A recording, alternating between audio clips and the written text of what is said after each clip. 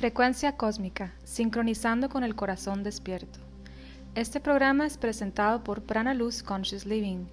Mi nombre es Ana Lu y soy la fundadora de Pranaluz y la anfitriona de estos podcasts. Nuestros podcasts se enfocan en 3 pilares: espiritualidad y conciencia social y ambiental. Nuestro tema de hoy es la neurociencia contemplativa y nuestro invitado es el Dr. Marvin Gómez. Marvin es licenciado y doctor en farmacia de la Universidad de Costa Rica, licenciado en psicología con énfasis en psicología clínica y tiene un doctorado en neurociencias con especialidad en neuropsicofarmacología del Departamento de Neurociencias de la Universidad de Okayama, Japón. Inició su práctica y estudio de meditación enfocado en el budismo Zen desde 1996 y ha dedicado mucho tiempo al estudio de la práctica de técnicas de la meditación Vipassana de la tradición budista Theravada, así como también de la práctica del Hatha Yoga. Su formación en intervenciones terapéuticas y educativas está basada en la meditación de atención consciente, la que llevó a cabo con el programa de reducción de estrés basado en atención plena con el Dr. Fernando de Torrijos, fundador del director del Rebab International y profesor senior del Center for Mindfulness de la Universidad de Massachusetts Medical School. Es profesor del Departamento de Farmacología, Toxicología y Farmacodependencia de la Escuela de la Farmacia de la Universidad de Costa Rica, así como de la Escuela de Farmacia de la Universidad Latina de Costa Rica. También es profesor de Psicología General y Psicología Social en la Escuela de Trabajo Social del Departamento de Salud y Bienestar de la Universidad Latina de Costa Rica. En la actualidad complementa su práctica académica con su actividad académica universitaria, con el desarrollo, la implementación y la difusión de abordajes no farmacológicos para trastornos psicológicos, psiquiátricos y psicosomáticos, mediante conferencias, seminarios y talleres. En su consulta privada lleva a cabo una integración de psicoterapia cognitivo-conductual con técnicas de relajación, principios y prácticas contemplativas de meditación, atención plena y consciente para la gestión y el control de estrés, ansiedad y trastornos afectivos.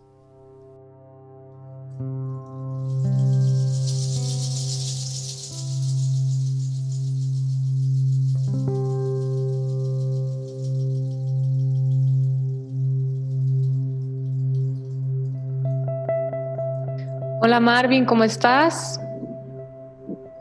Hola Ana Lucía, ¿bien y usted? Muy bien, por dicha. Muchísimas gracias por aceptar esta invitación a esta conversación del día de hoy. Mucho gusto. Muchas gracias. Pues me encanta hablar de este tema y bueno, te invité a conversar porque me parece muy interesante que la gente pueda aprender un poquitito más de los beneficios de estas prácticas contemplativas y bueno, su aplicación al día de hoy, a la psicología contemporánea también. Entonces, quizás podemos empezar con que nos contes un poco cómo llegaste vos a encontrarte en tu camino personal con estas prácticas contemplativas. Sí, claro.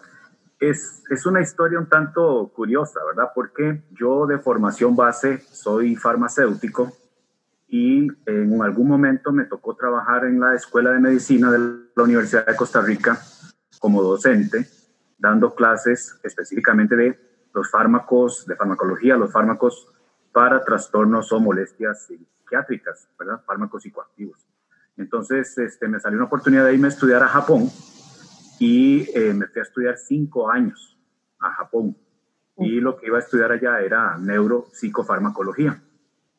En ese tiempo que estuve en Japón, que mi objetivo primario era pues ir a estudiar esto, también llevaba una agenda ahí guardadita que era conocer algo sobre el budismo Zen, que es la forma del budismo mayoritaria, ¿verdad?, en Japón. Uh-huh. En gran parte yo ya había leído mucho cuando estaba desde el colegio, en mi ingreso a la universidad. Había leído mucho sobre budismo, hinduismo, filosofías orientales, por ejemplo, filosofía de la India, el Tao Te Ching, etc. Pero cuando me fui para Japón, aproveché que estando allá conocí a un muchacho, un matemático de Malta, que estaba muy interesado en el budismo. Y él había encontrado que cerca de donde nosotros estábamos había un templo, un monasterio, que se llama So-Genji. Y este monasterio de So-Genji era excepcional en el sentido de que era abierto y receptivo a extranjeros.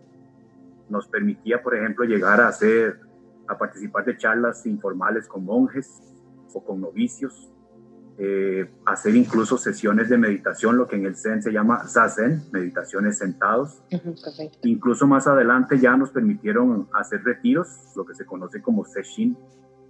Y ya durante los 5 años, pues con mucha frecuencia me fui haciendo cada vez más asiduo a estas prácticas. Después, ya regresando de Japón, me interesé mucho en lecturas, pero ya más bien de la corriente no del budismo Zen, sino del budismo Theravada, y específicamente las técnicas de meditación llamada Vipassana, que en Occidente, en inglés, la traducen a veces como Insight Meditation o meditación de visión profunda o introvisión, y más recientemente también la han traducido ya como Mindfulness, que es quizás el término que más se conoce. Claro. Entonces ahí me empecé a interesar en esto, ya hice algunos cursos a distancia de la Insight Meditation Society, que queda en Massachusetts, específicamente con algunos profesores o maestros de meditación que habían sido monjes, pero que después colgaron sus hábitos, volvieron a ser laicos, regresaron a Estados Unidos, estudiaron psicología o neurociencias y empezaron a difundir estas prácticas en Estados Unidos sobre todo. Buenísimo. Sí, qué interesante esta mezcla de budismo Zen y el budismo Theravada y todas las herramientas que nos brindan. Qué bonita oportunidad que tuviste. Y contame, Marvin, en tu práctica personal, bueno, vos sos, además de farmacéutico, doctor en farmacia, además psicólogo. Entonces, de lo que me has contado, pues también has podido incorporar tu experiencia personal en la meditación y en estas prácticas contemplativas en tu práctica, ¿verdad? Por medio de la meditación, y me imagino que también de la observación y diferentes herramientas que usas. Entonces, contame un poquitito cómo esta experiencia y este aprendizaje te ha ayudado o enriquecido tu práctica, ya sea personal, pero también la práctica a la hora de tratar a los clientes. Sí, el hecho de haber estudiado primero farmacia, de haber tenido una formación base en medicamentos, y después haber estudiado ya a nivel de posgrado allá en Japón la parte de neurociencias y de neuropsicofarmacología. Todo esto me fue poco a poco como convenciendo de que problemas psicológicos o los trastornos llamados trastornos psiquiátricos, incluso las crisis existenciales y hasta el agobio espiritual que sufren muchas personas hoy día, no se puede solucionar simplemente con abordajes medicamentosos. Y mucha gente se sorprende de que siendo farmacéutico yo no recomiende tratamientos farmacológicos. Claro. Me parece un abordaje muy reduccionista, muy simplista, ¿verdad? Uh-huh. Los problemas que sufren las personas no se dan en un vacío, tenemos un contexto, tenemos una biografía, una narrativa de vida, y estamos inmersos en una cultura, en una sociedad. Así es que las consecuencias del uso de fármacos en el corto plazo, pues sí, me parece que está bien. Muchas veces para manejar, por ejemplo, estados de ansiedad aguda o problemas afectivos agudos. Pero en el largo plazo, estos tratamientos están asociados a consecuencias muy serias de efectos adversos, de toxicidad, de que pueden cronificar los mismos estados para los cuales se empezaron a utilizar. Claro. Entonces, mientras se logra estabilizar un paciente, como le digo, en una situación aguda, pues está bien. Uh-huh. En mi caso ya fue una de las motivaciones por las cuales terminé estudiando también psicología y más específicamente psicología clínica. Sí. Yo lo que hago, trato de buscar, digamos, abordajes no farmacológicos, ¿verdad? Que no impliquen el uso de medicamentos psicoactivos o que por lo menos lo impliquen en un mínimo, y más bien sustituirlos por intervenciones de lo que llamamos en psicoterapia cognitivo-conductual, intervenciones de reestructuración cognitiva, de tratar de ayudar a que las personas tengan una mayor flexibilidad cognitiva. Contame un poquitito más de ese término, que no lo conozco tan bien. Las personas tenemos patrones, ¿verdad? Ya por cuestiones de socialización, de educación, de cultura y hasta por aspectos genéticos, tenemos patrones de conducta que muchas veces son disfuncionales, que son desadaptativos. Y entonces muchas de estas técnicas de psicología cognitivo-conductual lo que hacen es tratar de ayudar a que la persona sea un poquito menos rígida en esos patrones disfuncionales. Y ahí el término de flexibilidad cognitiva. Claro. O el término de reestructuración, que sería tratar de reestructurar esas digamos, distorsiones cognitivas o pensamientos irracionales o automáticos que a veces son autodestructivos. Entonces, ayudar a que la persona trate de sustituirlos por formas más funcionales o más adaptativas de pensamiento. Eso es a lo que se refiere. Gracias por aclarar. Entonces, yo lo que hago, digamos, en mi trabajo ya como psicoterapeuta es básicamente trabajo con un protocolo transdiagnóstico, se llama así porque no se fija exactamente en las etiquetas diagnósticas del DSM que usan los psiquiatras y muchos psicólogos clínicos, sino que utiliza un protocolo transdiagnóstico para trastornos emocionales que se basan más en intervenciones y estrategias de salud mental y de medicina conductual que están respaldados por evidencia científica. Claro. En nuestro sistema de salud hay un consenso creciente que los tratamientos tanto médicos como farmacológicos y psicológicos basados en evidencia son la línea de acción más responsable para cualquier profesional en salud. Ahora, todas estas estrategias o intervenciones basadas en evidencia, que son sobre todo de psicoterapia cognitivo-conductual, como le decía, a mí me permiten aplicar muy bien prácticas contemplativas y técnicas de meditación, específicamente esta que les mencionaba, que en inglés se conoce como Insight Meditation, o de visión profunda, o algunos le llaman visión clara o introvisión, que son algunos intentos para traducir este término de Vipassana, ¿verdad?, del budismo Theravada, y que más recientemente pues lo tradujeron como mindfulness. Entonces yo uso estos abordajes como complemento, como preparación para otras técnicas que son más conocidas o más, llamemos, estándar en psicología, como pueden ser, por ejemplo, la relajación progresiva de Jacobson, o el entrenamiento autógeno, o invocar la respuesta de relajación desarrollada por el doctor Herbert Benson, por ejemplo, en Harvard, o ejercicios de enfoque en la respiración, ejercicios de autoobservación, concienciación del cuerpo. Y en esta parte de la concienciación y el trabajo del cuerpo es muy importante algunas gimnasias o ejercicios psicofísicos, como sobre todo pueden ser el yoga o el tai chi, por ejemplo, aunado a técnicas de aceptación, de autorregulación emocional, de repercepción, incluso técnicas de visualización. Entonces todo esto parte digamos, de un plan o de un programa en donde yo trato también de modificar, ayudar a que los pacientes cambien hábitos y cambien su estilo de vida. Claro. Muchos pacientes no hacen ejercicio. Entonces, yo les recomiendo sobre todo ejercicio físico, cambios en la alimentación, con tal vez suplementación incluso de ácidos grasos, por ejemplo, omega 3. La exposición al sol, ojalá hacer ejercicios expuestos al sol, ¿verdad? Siempre y cuando tomando las precauciones necesarias. La higiene del sueño, el respetar las horas de sueño reparador, ¿verdad?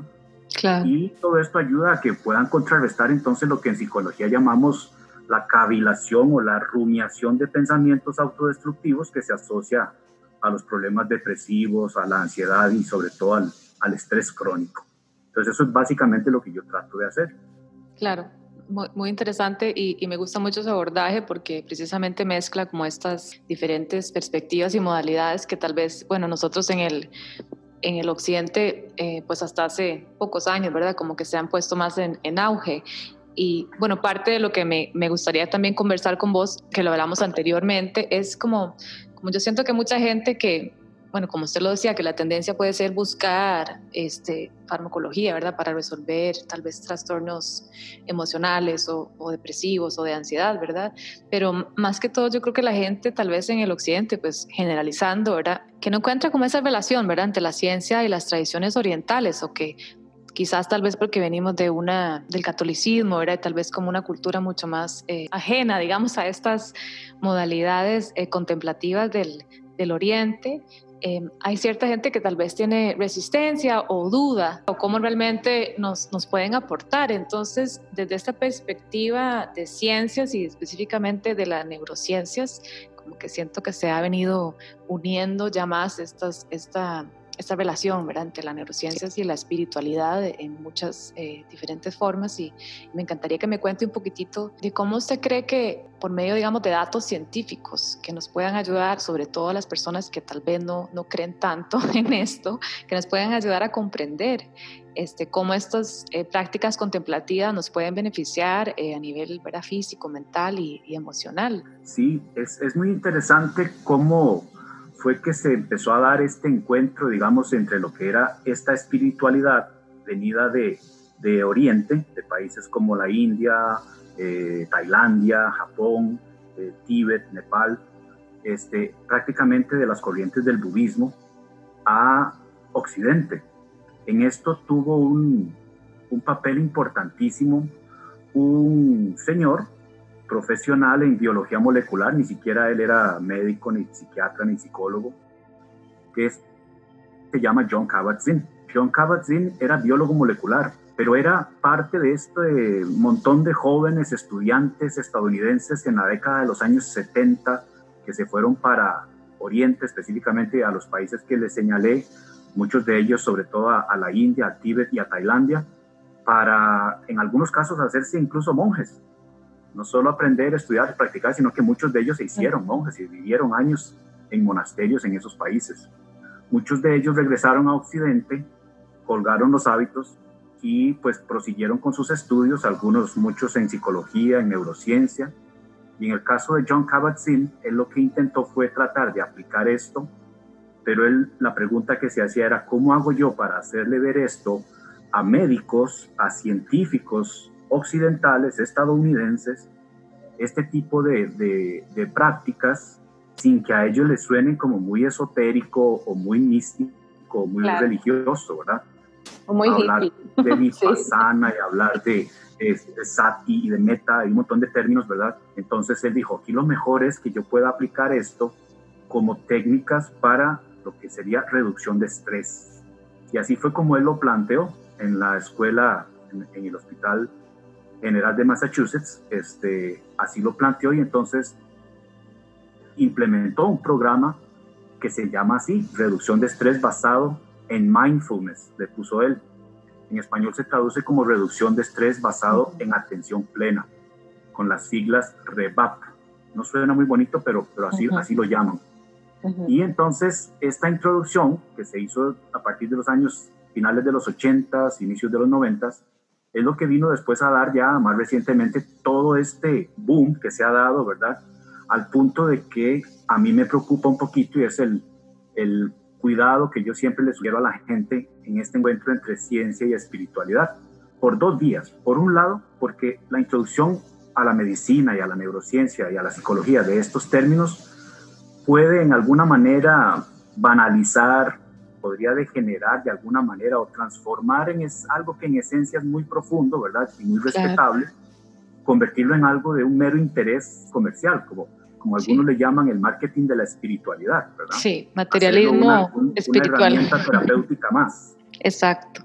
Pero al mismo tiempo existe el riesgo, desde la parte científica, de que entonces se agarren muchas otras cosas que suenan a místico y que suenan a meditación y que más bien son cosas muy tipo New Age, que podrían entonces hacerle un daño también a la investigación científica. Entonces, desde esa perspectiva hay que tener mucho cuidado en qué es lo que se estudia, qué es lo que se investiga, y quizás esas son las deficiencias metodológicas que ha tenido la investigación en esto, porque muchas veces cuando uno dice meditación, es como si uno dijera deporte. Hay muchos tipos de deportes, ¿verdad? Igual hay muchas técnicas de meditación, entonces cuando a veces se hacen estudios y no se especifica claramente qué tipo de técnica o qué tipo de meditación fue la que se empleó en el estudio, o qué tipo de grupos de control, ¿verdad? Versus el grupo experimental se tienen en los estudios, entonces a veces los resultados pueden ser muy engañosos, ¿verdad?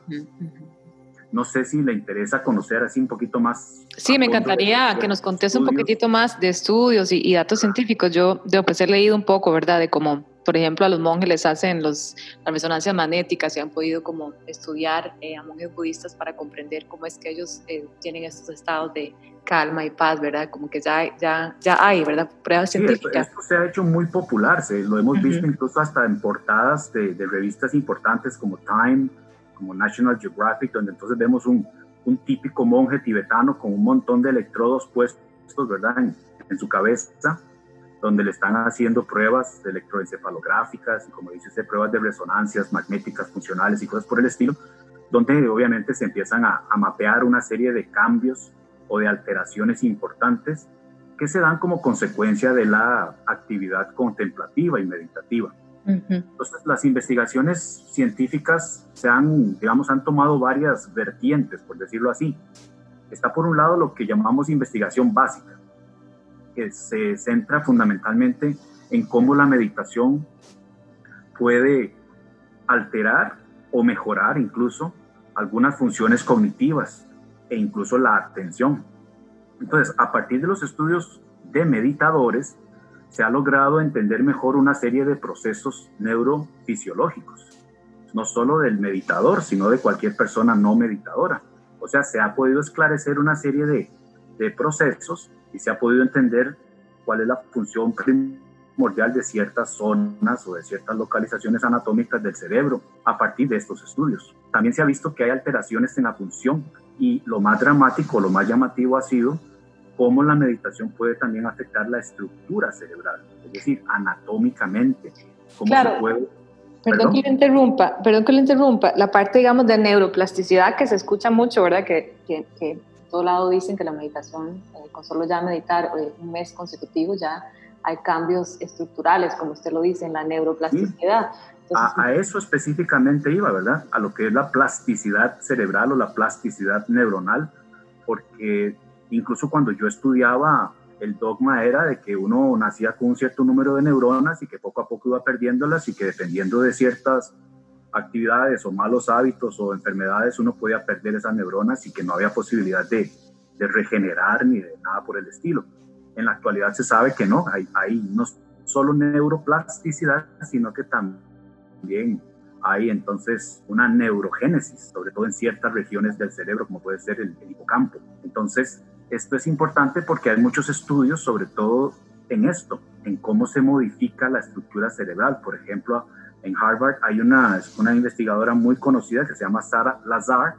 Sara Lazar ha hecho estudios con el grupo de investigadores que tiene, colaboradores, en cómo se acrecienta, por ejemplo, la materia gris en ciertas partes específicas, cómo aumentan, por ejemplo, las conexiones sinápticas, las comunicaciones entre las neuronas en ciertas áreas del cerebro que son importantísimas para, por ejemplo, la toma de decisiones o la atención, la concentración, la respuesta a estímulos y así por el estilo, ¿verdad?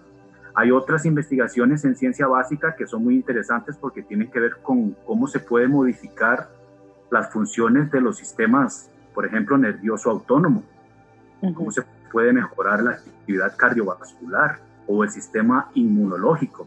En algunos estudios se ha visto cómo después de un programa de meditación, por ejemplo, la respuesta a ciertas vacunas es mucho mejor en las personas que pasaron por el periodo de entrenamiento en el programa de meditación que personas no meditadoras o personas que simplemente estaban en una lista de espera y fueron vacunadas.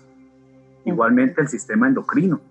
Entonces se ha venido desarrollando toda una área que se conoce en la actualidad como psiconeuroinmunología, ¿verdad?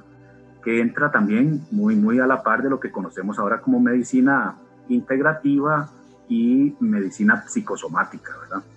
Claro. Por otra parte está la investigación clínica. La investigación clínica ya comenzó con el mismo Jon Kabat-Zinn que les comentaba, ¿verdad? Ya desde los años 80 se empezaron a aparecer estudios, por ejemplo, que hizo él con su grupo de colaboradores en cómo se mejoraba el dolor crónico, porque la mayoría de los primeros pacientes que tuvieron en esa clínica de reducción de estrés en Massachusetts eran personas referidas por los médicos que tenían un mal manejo o no encontraban algún tipo de alivio, sobre todo por trastornos o enfermedades asociadas a dolor crónico. Pero incluso hay estudios interesantísimos, ¿verdad?, que fueron de los primeros, por ejemplo, en lesiones de enfermedades como la psoriasis, como personas que meditaban y recibían después el tratamiento estándar de la psoriasis, ¿verdad?, que es una afección muy terrible de la piel y que el tratamiento es con radiación ultravioleta.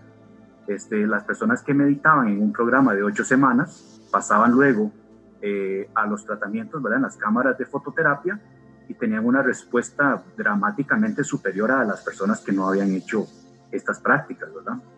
Y así por el estilo. Hay muchas áreas importantes. Ya más recientemente, por ejemplo, que a mí me interesa mucho porque me llama la atención poderosamente esta técnica de meditación, que es la meditación conocida en los términos budistas en Pali como metta, que es la meditación digamos, de la compasión o del amor bondadoso.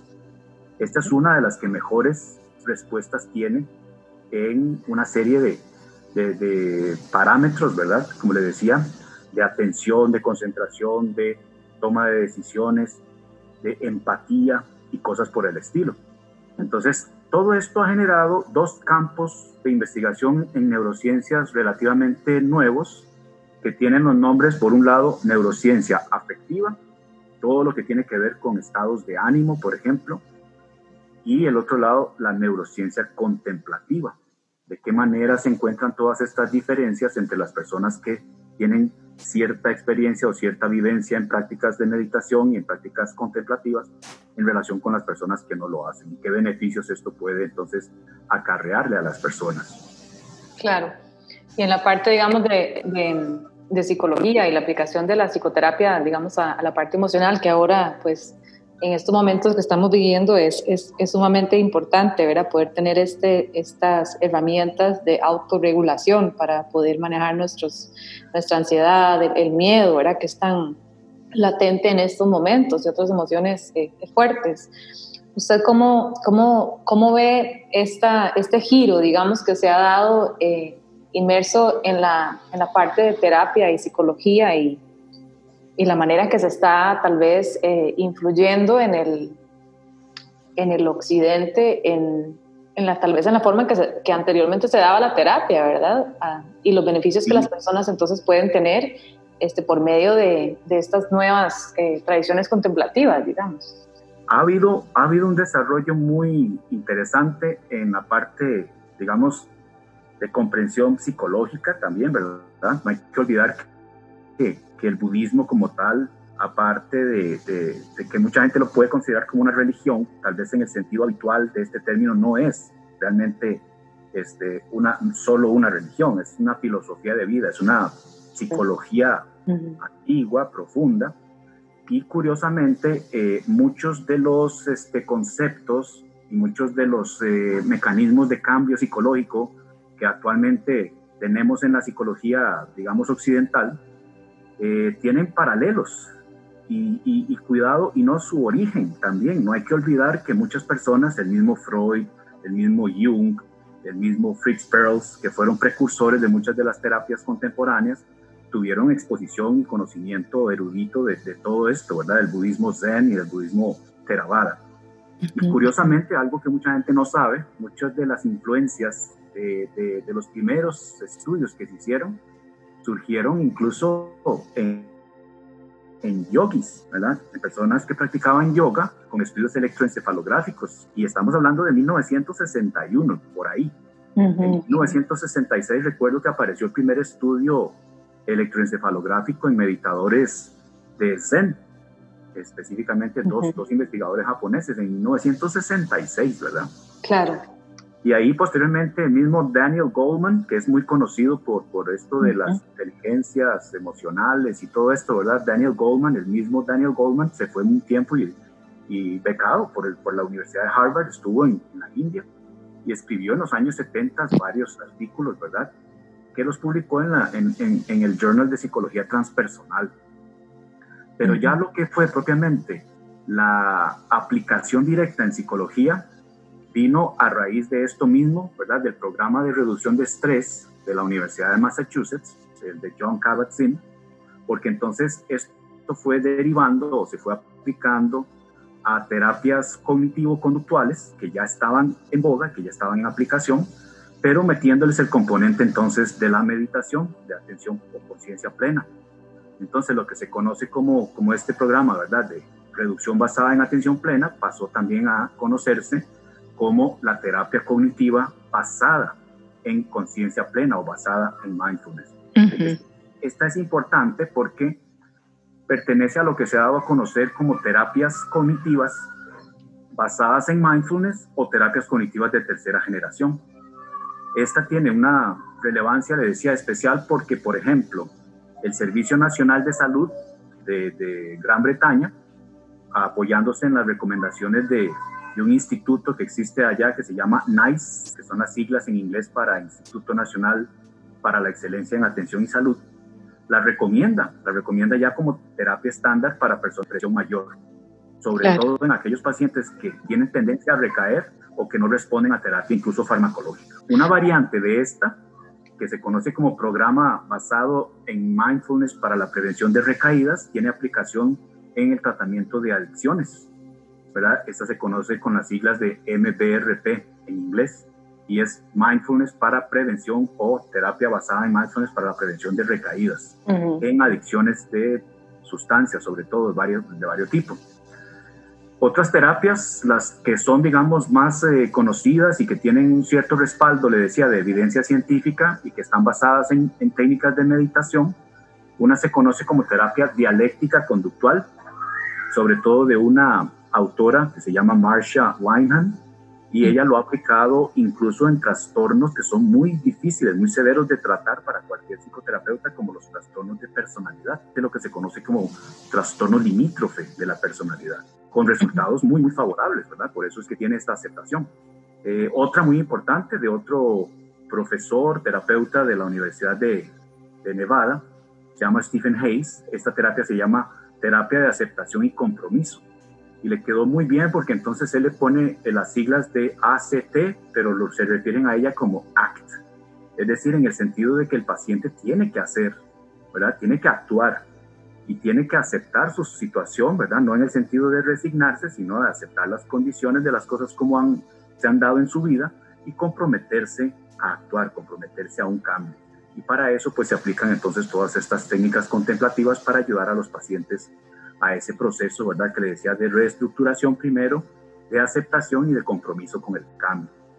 Claro. Y otra que es muy parecida a esta, ¿verdad? Esta se llama terapia de conducta basada en aceptación. Esas son más o menos las llamadas terapias de tercera generación cognitivo-conductuales y que están basadas en conciencia plena, en meditación de este tipo, ¿verdad? Para ayudar a que los pacientes pues entonces vayan abordando esas pautas de pensamiento irracional y autodestructivo que le decía antes, ¿verdad? Señalando, ojalá, la importancia de practicar la meditación diariamente de forma, llamemos, formal e informal. Es decir, si la persona se puede sentar unos 15, 20 minutos a practicar meditación de cualquier tipo, ¿verdad? Las técnicas usualmente más usadas son las que se enfocan en la respiración. Pero también hay una serie de técnicas informales que la persona puede hacer en cualquier actividad cotidiana, mientras se lava los dientes, mientras toma un baño, mientras come, etcétera, etcétera. Claro. Incluso también se incluye aquí, sobre todo en la terapia basada en mindfulness, para la depresión, se incluye lo que se conoce como mindful yoga, el yoga atento, ¿verdad? Es importantísimo también. Entonces, todo esto son estrategias psicoterapéuticas para que el paciente pueda de forma continua reducir esta cavilación, o el término que usamos de rumiación, ¿verdad? Estar rumiando continuamente pensamientos negativos y poder prevenir entonces las recaídas. Claro. Algunas de estas... Sí, perdón. No, perdón, le iba a decir, y que yo siento que a la vez, los beneficios son innumerables, pero siento que además estas herramientas brindan como un colchón, ¿verdad? Como más grande, como nos dan como más espacio para poder nosotros no solo observarnos pero y regularnos, sino como que lidiar en general con las emociones y la vida de una manera más consciente. Como usted lo decía, hay como ciertos componentes del budismo que son como la compasión, como la aceptación, ¿verdad? Como el desapego, diferentes partes importantes, digamos, que se trabajan y se enseñan mucho en el linaje budista, que también nos brindan como eso adicional, ¿verdad? Como de aprender a vivir la vida de ese otro enfoque. Sí, son alternativas muy importantes, pero que también el terapeuta, ¿verdad?, que se interese en estas prácticas, tiene que, pues, también aprender, estudiar un poquitito sobre budismo en general y sobre estas prácticas contemplativas en particular. ¿Por qué? Porque hay una, digamos que también dificultad inherente a la hora de poderle uno comunicar esto a los clientes, ¿verdad? Porque si le suena, como decíamos al inicio, si le suena como muy místico, muy oriental, muy de religiones foráneas, en un contexto como el nuestro, ¿verdad? Católico, cristiano, a mucha gente le puede sonar esto como de que no, que me está metiendo ideas, ¿verdad? Entonces hay que buscar la manera de poner esto en un lenguaje más psicoterapéutico, en un lenguaje más neurocientífico, y eso es lo que se ha tratado de hacer entonces con con este matrimonio, con esta conversación que se ha dado entre neurociencia y tradiciones espirituales, ¿verdad? Que estamos hablando. Claro, y bueno, retomando un poquitito ese tema, ¿cómo considera usted que los occidentales estamos recibiendo, estamos anuentes o receptivos a estas nuevas prácticas? ¿Cuál ha sido su experiencia? Acá es todavía, digamos, muy incipiente, hay poco conocimiento de esto, ¿verdad? Hay algunas personas que pues sí se han metido de lleno en esto. Hay una asociación costarricense de mindfulness, ¿verdad? Que está de lleno metido en esto y hace un programa, exactamente el mismo programa que se hace en Massachusetts, que es de 8 semanas. La persona a cargo de esto se certificó en eso y todo, pues conoce bastante de esto, pero todavía hay poco conocimiento de lo que podría ser la aplicación, por ejemplo, en medicina conductual o medicina psicosomática. Yo tengo la suerte y la ventaja de que trabajo con una doctora en medicina que tiene también intereses que van por este lado de la medicina conductual y psicosomática, y con abordajes que ojalá no impliquen tanto los tratamientos farmacológicos convencionales o estándar, ¿verdad? Sino que más bien utilizar algún tipo de tratamiento alternativo, y ella se ha dedicado mucho a esto, a la optimización hormonal, a lo que es el tratamiento de ciertos problemas autoinmunes, al mejoramiento de factores antioxidantes mediante tratamientos ahí con algunas sustancias intravenosas, etcétera, etcétera. Entonces, pero sí a nivel internacional y específicamente sobre todo en Estados Unidos, ya desde hace tiempo se ha venido dando, como decía yo, como un tipo de convergencia o de confluencia entre lo que es las tradiciones contemplativas, y básicamente son dos, digamos, modalidades muy distintas de adquirir conocimiento, pero que tienen un objetivo común, y es tratar de ayudar a que las personas estemos mejor, ¿verdad? Claro, es la finalidad. Mejor, que estemos bien. Entonces, son dos tradiciones, ¿verdad? O dos epistemologías, para usar el término, digamos que filosófico, científico, dos formas de adquirir conocimiento, pero que a fin de cuentas están muy relacionadas. Y lo que se ha hecho recientemente es que, por ejemplo, desde 1987, el Dalai Lama, junto con un neurocientífico chileno que ya falleció desgraciadamente, que se llamaba Francisco Varela, que trabajaba en París. Sí, lo leí, me encanta él, sí, su trabajo increíble. Y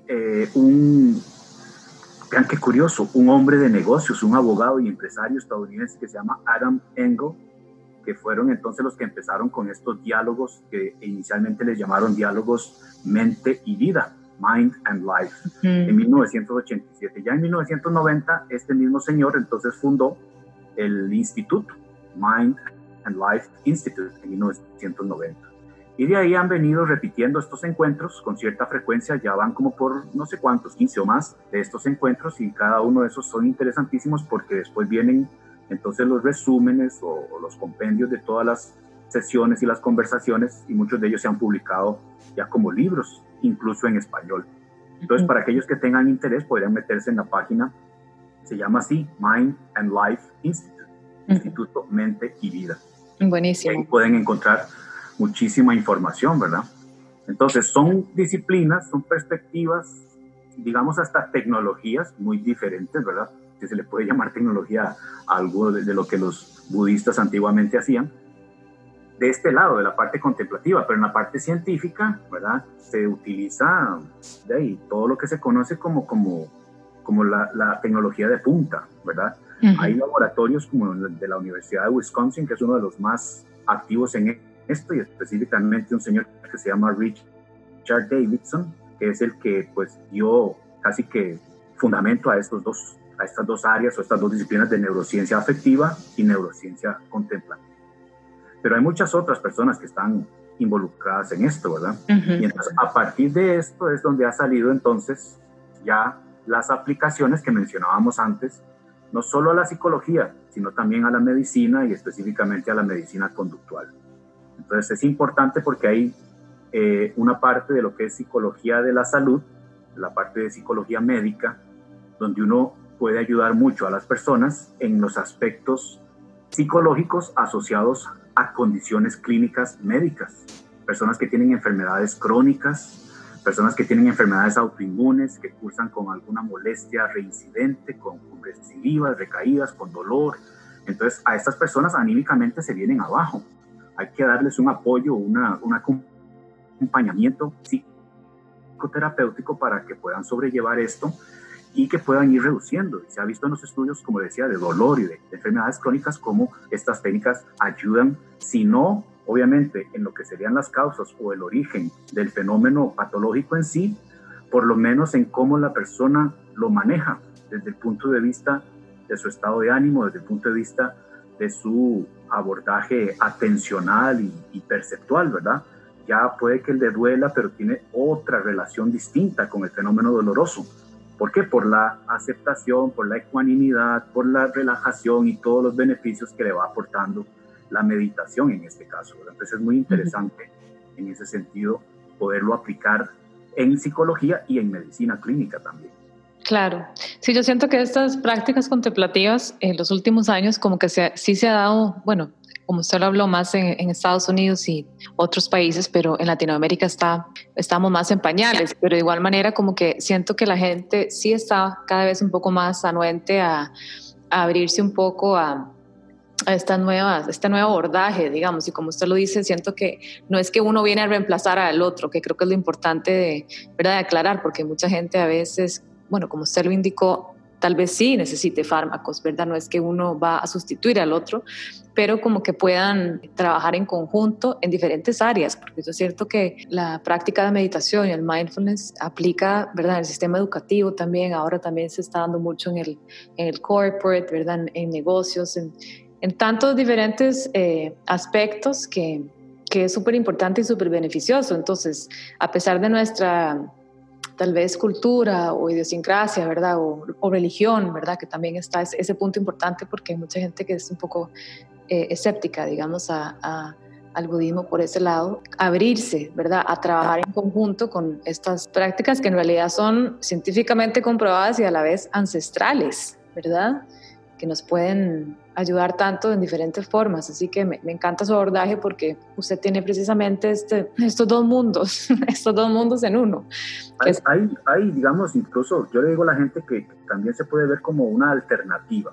Por ejemplo, hay muchas personas que no gustan, que no quieren o que están aburridas o están molestas de tomar medicamentos, por ejemplo, para este tipo de problemas. Entonces, estas son alternativas. Y hay estudios, hay evidencia que respalda, por ejemplo, en estudios donde se han hecho con 3 grupos de pacientes, a los cuales a unos se les da medicamento, a otros se les da un programa de entrenamiento en meditación de este tipo, y a otros se le da un placebo. Y se ha visto cómo el grupo de meditadores tiene resultados mucho más favorables. Y no solamente es más favorable que el grupo de medicamento antidepresivo, sino que sobre todo el problema de las recaídas, que eso es muy frecuente con el tratamiento farmacológico. El tratamiento farmacológico puede ser eficaz en el corto plazo, pero las personas recaen con mucha frecuencia. Y se ha visto que en estudios con psicología o psicoterapia, cognitivo-conductual, la típica, la conocida, ¿verdad?, hay menos recaídas. Y en esta, que es basada en meditación de conciencia plena, también hay menos recaídas. Entonces, hay todo un digámoslo así, programa que le decía, que se desarrolló por investigadores psiquiatras, en su mayoría son psiquiatras de la Universidad de Toronto y de la Universidad de Oxford y de Cambridge, como Mark Williams y otros, ¿verdad?, que desarrollaron todo un programa que se llama terapia para la depresión basada en mindfulness. Entonces, hay evidencia al respecto y por lo menos queda como opción a aquellos pacientes que ya han tenido experiencias negativas asociadas al uso de medicamentos o aquellos que no quieren exponerse a los efectos adversos de mediano o largo plazo en el uso de medicamentos psicoactivos. Perfecto, muchísimas gracias por instruirnos en ese tema, Marvin. Y bueno, quisiera como que me contara un poquitito tal vez de lo que está trabajando ahorita o de su práctica personal o qué talleres está haciendo. Nosotros tenemos, ¿verdad?, planeado un pequeño tallercito pronto en agosto donde nos va a compartir acerca de neurociencias, pero tal vez para contarle a las personas que están escuchando un poquitito de lo que usted hace actualmente. Sí, a mí, como le digo, yo trato de complementar, porque yo soy docente universitario, entonces yo trato de complementar el trabajo de las universidades en las que trabajo en hacer, digamos, algunos cursos de actualización o de difusión en cosas, por ejemplo, como estas que no se conocen mucho. De actualización me refiero en lo que son, por ejemplo, el uso de psicofármacos y de medicamentos en general para cierto tipo de condiciones patológicas o condiciones de enfermedad.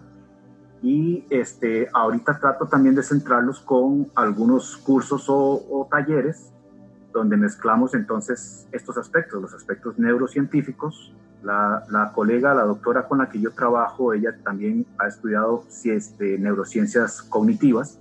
Trabaja, como le decía, en cuestiones de medicina anti-envejecimiento y también en deterioro cognitivo en adulto mayor. Entonces nos hemos dedicado más que todo en ese grupo etario, ¿verdad?, del adulto mayor, en tratar de colaborar con talleres, con cursos, con charlas, para tratar de ayudar a estas personas a conocer estos abordajes no farmacológicos y llamemos alternativos, y también para poderlos orientar un poquitito en lo que es el bienestar y la calidad de vida, claro, en esta etapa tan importante de la vida. Entonces, básicamente nos hemos centrado mucho en eso. A veces hacemos algún tipo de asesoramiento a instituciones o asociaciones de pacientes, ¿verdad? Como pueden ser, por ejemplo, ASCADA, ¿verdad?, la Asociación de Demencia y Alzheimer, o grupos de pacientes de algunas otras enfermedades. Yo, en lo personal, yo padezco o fui diagnosticado desde hace muchos años con una enfermedad autoinmune. De vez en cuando, pues, me dan ahí sus brotes, y sin embargo, como experiencia personal, y por eso es que también yo trato de enseñar estas cosas, pues yo tengo periodos de remisión muy prolongados en los que no tengo ningún tipo de molestia ni sintomatología, y lógicamente lo he atribuido a la combinación de estas prácticas meditativas y al Hatha Yoga, que también me ha ayudado mucho. Entonces yo trato en ese sentido de trabajar. Me ha gustado también trabajar mucho con estudiantes universitarios, muy a mi pesar, siendo profesor de universidad, muy a mi pesar me doy cuenta de que hay mucho joven estudiante universitario con serios problemas de ansiedad, de crisis de pánico, problemas de autoestima, problemas depresivos, y muchos de ellos se acercan a mí, ¿verdad?, buscando pues un tipo de orientación, de ayuda, o a veces empiezan con una consulta sobre un medicamento, sobre un tratamiento específico que están usando. Entonces empezamos a hablar de la farmacología y de los medicamentos, y después terminamos hablando de otras posibilidades en las cuales yo les puedo aportar en ese sentido. Sea en forma grupal en algunos casos, ¿verdad?, si hay varias personas, o si no, de forma individual. Entonces, más o menos en eso es en lo que me alcanza el tiempo, ¿verdad?, para poder hacer, ¿verdad? Y de vez en cuando colaborar con personas que tienen estos mismos intereses, como específicamente en este caso, el caso suyo, ¿verdad?, que muy generosamente me ha dado la oportunidad también de colaborar con usted y con estos intentos o iniciativas de difundir estas ideas y de ayudar a las personas a que las conozcan, ¿verdad? Porque esto es parte de un proceso de no solo de conocimiento general, sino más bien de autoconocimiento. Exacto. Irnos conociendo nosotros mismos, ¿verdad? Que es lo más difícil que muchas veces encontramos. Sí, qué bonita invitación. Muchísimas gracias a usted más bien por compartir y por su trabajo. Gracias, Marvin. Y bueno, en este momento presente, no sé si me podría compartir algunas herramientas o consejos que tal vez le quiera dar a las personas, ya sea que quieran iniciar su práctica personal o algún consejo en general basado en su experiencia que pueda ser aplicable para este momento, ¿verdad?, tan trascendental que estamos pasando. Sí, yo siempre la recomendación primordial que le doy a las personas es, básicamente porque yo lo hice también de una manera autodidacta en el tiempo que estuve en Japón, como me fui interesando y podía tener la oportunidad de practicar allá, ¿verdad?, en un monasterio que les mencionaba, de Sogenji, que era de budismo zen, pero estando allá me encontré entre las librerías que frecuentaba el librito original de Jon Kabat-Zinn, que en inglés se llama Viviendo la catástrofe completa. Tiene un título así medio. En español le pusieron Vivir a plenitud las crisis. Lo de vivir la catástrofe completa es curioso porque es una frase de aquel personaje famoso de Zorba el griego. Ajá. la novela de Nikos Kazantzakis, que después hicieron una película muy famosa con Anthony Quinn. Ajá. Y hay una escena donde un señor le pregunta a Zorba, el personaje griego, dice, Zorba, ¿y usted qué trabaja? ¿Está casado? ¿Tiene qué? Dice, sí, tengo esposa, tengo hijos, tengo casa, tengo animales, la catástrofe completa. Y de ahí fue entonces de donde se sacó el título. Claro. Bueno, en español le pusieron algo un poquito menos, se llama vivir a menos dramático. Con este término, vivir a plenitud las crisis, ¿verdad? Está publicado en español. El libro lo pueden conseguir aquí en las librerías. Buenísimo. Y es una recomendación que hago porque ahí vemos todo esto, ¿verdad? Podemos entender que si bien son ideas y prácticas y tradiciones filosóficas o conocimientos psicológicos que vienen de Oriente, pero que no tienen nada que ver con cuestiones confesionales, ni metafísicas, ni mucho menos de proselitismo religioso, nada que ver. Entonces, por otro lado, el otro consejo que siempre les doy, sobre todo a la gente joven que está interesada en esto, es que se traten de familiarizar mediante el estudio o la lectura, ojalá de la manera más seria que lo puedan hacer, o que consulten con personas que saben sobre estos temas, de estas tradiciones contemplativas, ¿verdad? Hinduismo, el yoga, pero el yoga en todas sus manifestaciones, no solo visto como un ejercicio, ¿verdad?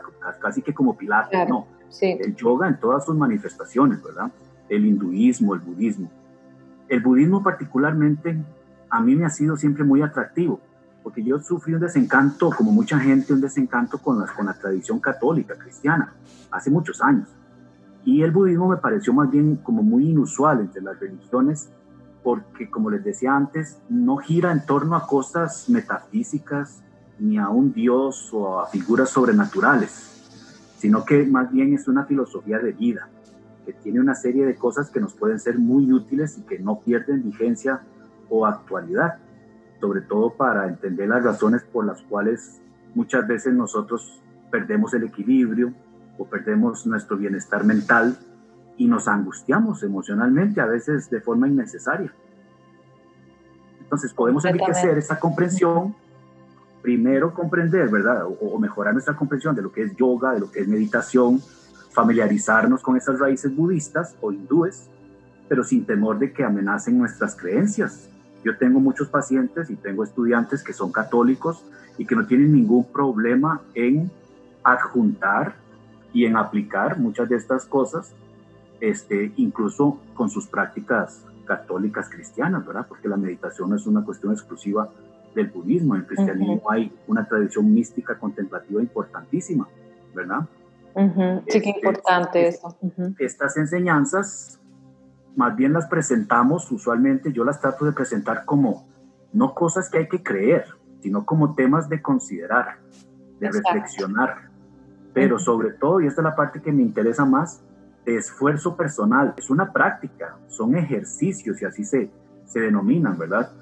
Alguna gente en inglés ha acuñado incluso hasta el término cognitive fitness, así como hay fitness, ¿verdad? Físico, pues también hay que ejercitarse en la parte cognitiva, en la parte mental.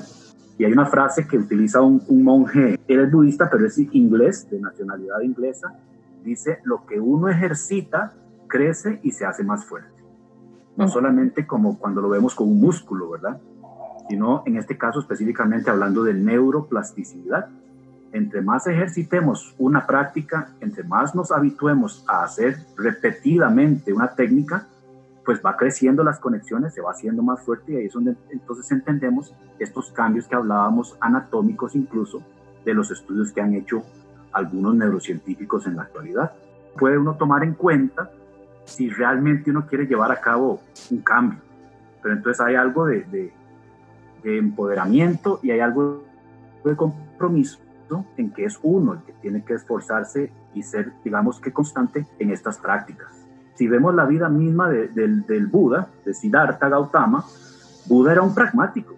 Él lo que hizo fue dirigir o limitar las enseñanzas a aquello que le fuera de utilidad a la gente.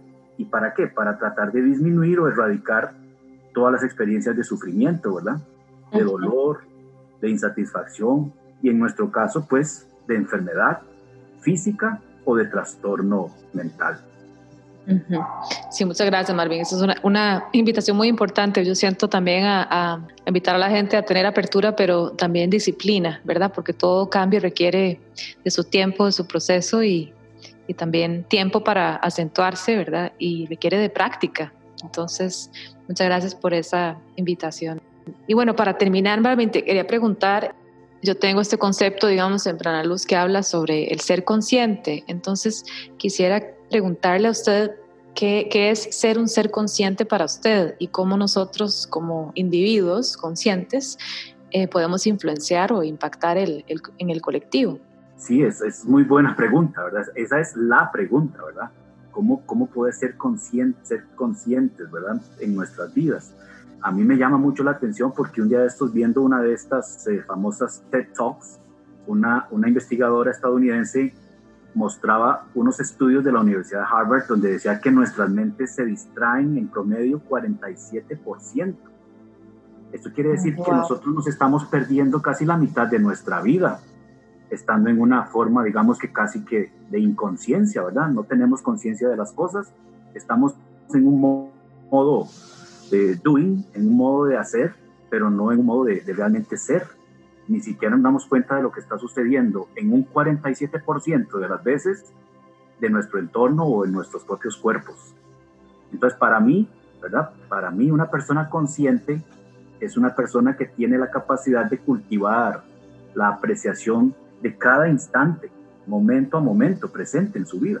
Uh-huh. Es decir, tener la capacidad de poder advertir todas las percepciones sensoriales, sean físicas, es decir, las que vienen del cuerpo. Por eso yo insisto mucho en que aunado a todo esto tiene que haber una práctica física, y para ello pues yo recomiendo, por supuesto, que el yoga, así como fenómenos mentales, pensamientos y emociones, sean buenos o sean malos, sean positivos o sean negativos, ¿verdad? Porque todo esto hay que observarlo mediante el cultivo de una atención, de una concentración. Pero aquí es donde entra el asunto, ¿verdad? Una forma de atención que sea, como el nombre lo dice, ¿verdad? Plena, una forma más abierta, más receptiva. Y sobre todo, sin emitir juicios, que tenga una orientación más hacia lo que son las experiencias del momento presente de cada uno de nosotros. Es una atención que yo, digamos, muchas veces menciono, está caracterizada por la curiosidad y la capacidad de asombro que tienen los niños, por ejemplo, que de adulto la vamos perdiendo. Claro. Esta posibilidad de que las cosas las vemos por primera vez con detalle y con asombro, con apertura, con aceptación de que las cosas son como son, uh-huh, tal como surgen a nuestra conciencia y no como muchas veces quisiéramos que fueran o incluso tendemos a forzarlas de otra manera. Perdón, con esa mente principiante del budismo zen, precisamente. Sí, que yo le llamo así como mente de niños, ¿verdad?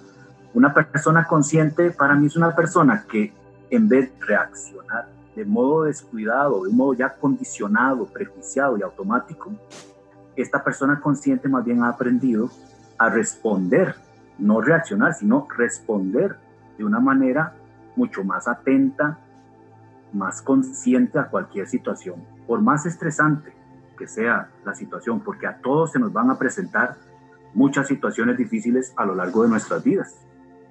¿Y cómo impactar en el colectivo? Pues así, cambiándonos cada uno de nosotros. Hay un monje vietnamita del budismo zen que se llama Thich Nhat Hanh, y él dice que para que haya un cambio positivo en el colectivo tenemos que empezar por hacer un cambio cada uno de nosotros. ¿Cómo queremos paz? ¿Cómo queremos progreso o felicidad? Si cada uno de nosotros estamos hechos un desastre por dentro, ¿verdad? Uh-huh. Entre más personas podamos evolucionar a niveles de conciencia, ojalá cada vez más elevados, mejores relaciones humanas podemos tener, mejores relaciones sociales, mejores sociedades podemos tener. Entonces, claro, si hacemos ese cambio, cada uno de nosotros, pues podemos, en vez de esperar que el cambio venga de afuera, del gobierno, de las circunstancias económicas o de otras cosas, de otras personas, pues que venga de nosotros. Y para eso, pues es que son muy importantes y muy útiles todas estas técnicas y todas estas tradiciones que hemos venido mencionando. En el budismo le llaman iluminación, pero yo prefiero no usar ese término, ¿verdad? Porque pareciera como que es un objetivo a veces inalcanzable. Yo prefiero decir que sea una liberación, en el Sí. sentido de tener una mejor comprensión de las cosas, de la vida, y sobre todo de la impermanencia de las cosas, de las mismas personas, porque entonces eso nos ayuda a darle un mayor valor. El saber que somos impermanentes, el saber que tenemos irremediablemente una finitud, pues nos hace valorar el momento presente, con mucho más razón lo que tenemos hasta el momento, y también ser más compasivos y más agradecidos con lo que tenemos en nuestras vidas, ¿verdad? Para bien o para mal. Excelente. Muchísimas gracias. Muy lindo recordatorio. Espero que todos lo recibamos y que todos estemos caminando juntos hacia eso desde el cambio interior hacia el colectivo. Así que muchísimas gracias, don Marvin. Bueno, no sé si quisiera agregar algo más que quisiera compartir o algún mensaje importante para la gente. No, nada más enfatizar en esto, ¿verdad? Que mencionaba ahora, de que muchas veces esperamos que sea alguien más, que sea un profesional, que sea un gurú, un experto, el que venga y nos solucione nuestros problemas, ¿verdad? Nuestras insatisfacciones o nuestras enfermedades. Cuando olvidamos o perdemos de vista que el más interesado en la propia salud es uno mismo, son nuestros cuerpos, ¿verdad? Esta salud, el bienestar, la calidad de vida, la felicidad como objetivo de algunas personas no dependen de factores externos, como decíamos, sino de tener una relación interna cada vez más íntima con nuestra mente y podernos comprender, podernos conocer. Por eso es que yo insisto en la práctica de la meditación, y en esta particularmente la meditación que llamamos de atención plena o atención consciente, que nos puede dar algún tipo de elementos para vivir más sencillos, para vivir de una forma más pacífica y más armoniosa con nosotros mismos, ¿verdad? Esto es lo que yo considero, ¿verdad? Una vida sencilla, pacífica, armoniosa, para mí es lo que podría ser una vida feliz, o por lo menos con menos confusión, con menos sufrimiento y con menos insatisfacción. Claro. Pero mi consejo es, y a todas las personas, ¿no? Independientemente de la edad, es que se comprometan en un proceso de autoconocimiento, que puedan, ¿verdad?, apartar un poquitito del tiempo. La gente siempre le sale a uno con la excusa de que no, yo no puedo hacer eso porque no tengo tiempo, ¿verdad? Pues procuremos apartar un poco de tiempo todos los días y poder realizar algún tipo de estos ejercicios, no solo físicos, sino también mentales.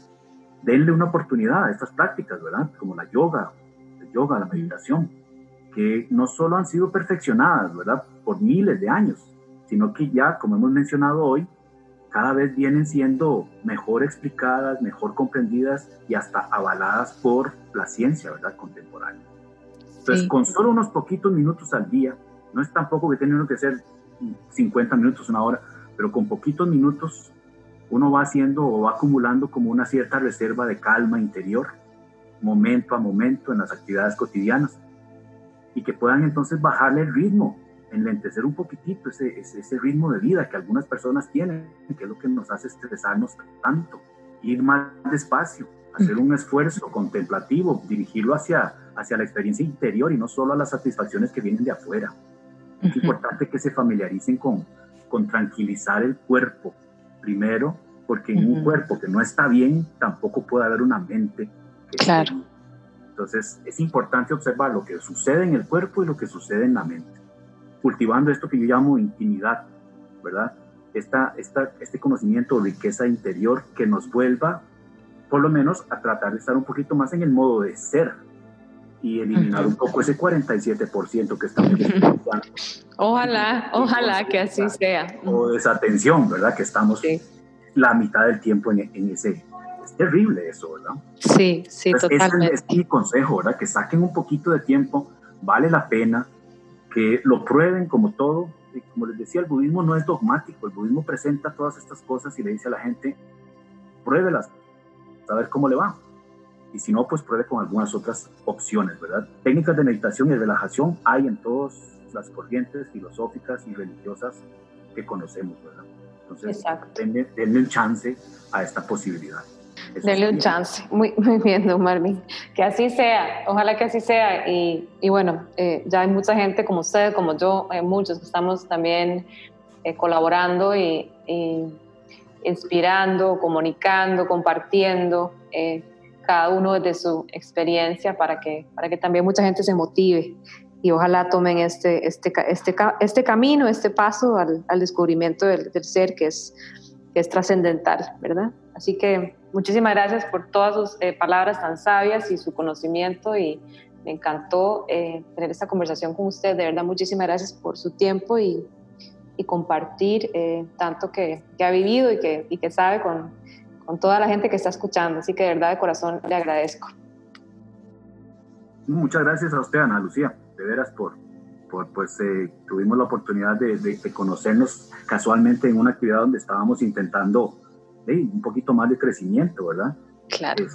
Y unir esfuerzos para ver cómo podemos también difundir un poquitito de estas prácticas entre las personas y que no lo vean. Yo siento que cuando lo presenta alguien que viene desde una tradición o paradigma como el del que yo provengo, ¿verdad? Que vengo del paradigma científico, soy farmacéutico, estudié neurociencias, etcétera, etcétera. Cuando yo le hablo a las personas de estas cosas, pues ya no les suena tan esotérico el asunto, ¿verdad? Claro, que no es lo mismo que lo diga a veces una profesora de yoga. Así es, así funciona a veces el cerebro, ¿verdad? Para la mentalidad occidental, muchas veces el discurso científico tiene mucho más peso. Claro. Y ese discurso científico respalda entonces algo que de por sí hace 2500 años ya los budistas habían demostrado de otra manera, con otros sistemas o con otros métodos, pues en la actualidad se están viniendo a prácticamente confirmar que eso es lo que se está haciendo en la neurociencia contemporánea. Pero enhorabuena, que así sea, porque entonces cada vez más personas van aceptando, van a poder digerir mejor entonces estos conceptos con un ropaje distinto, con un ropaje y con una terminología de la ciencia contemporánea, de la psicología o de la medicina, que para mucha gente tiene eso mucho valor. Genial, sí. Muchísimas gracias por ese abordaje tan importante y esta perspectiva que yo creo que definitivamente le va a ayudar a muchas personas a girar ese lente y a tomar esta iniciativa en este proceso del despertar. Así que muchísimas gracias de nuevo, Marvin. Gracias a usted, y ahí estamos siempre a la orden, ¿verdad? Para cualquier cosa. Muchas gracias. Muchas gracias. Y bueno, también vamos a estar ofreciendo unas charlas próximamente en un evento en donde Marvin va a estar ofreciendo un taller, filosofía y práctica en cuanto a neurociencias y otras prácticas contemplativas, así que los invitamos a conectarse con nosotros para ese evento. Y para los que están escuchando, muchísimas gracias por escucharnos, les agradezco su tiempo y próximamente estaré poniendo más podcasts. Muchas gracias. Chao, chao.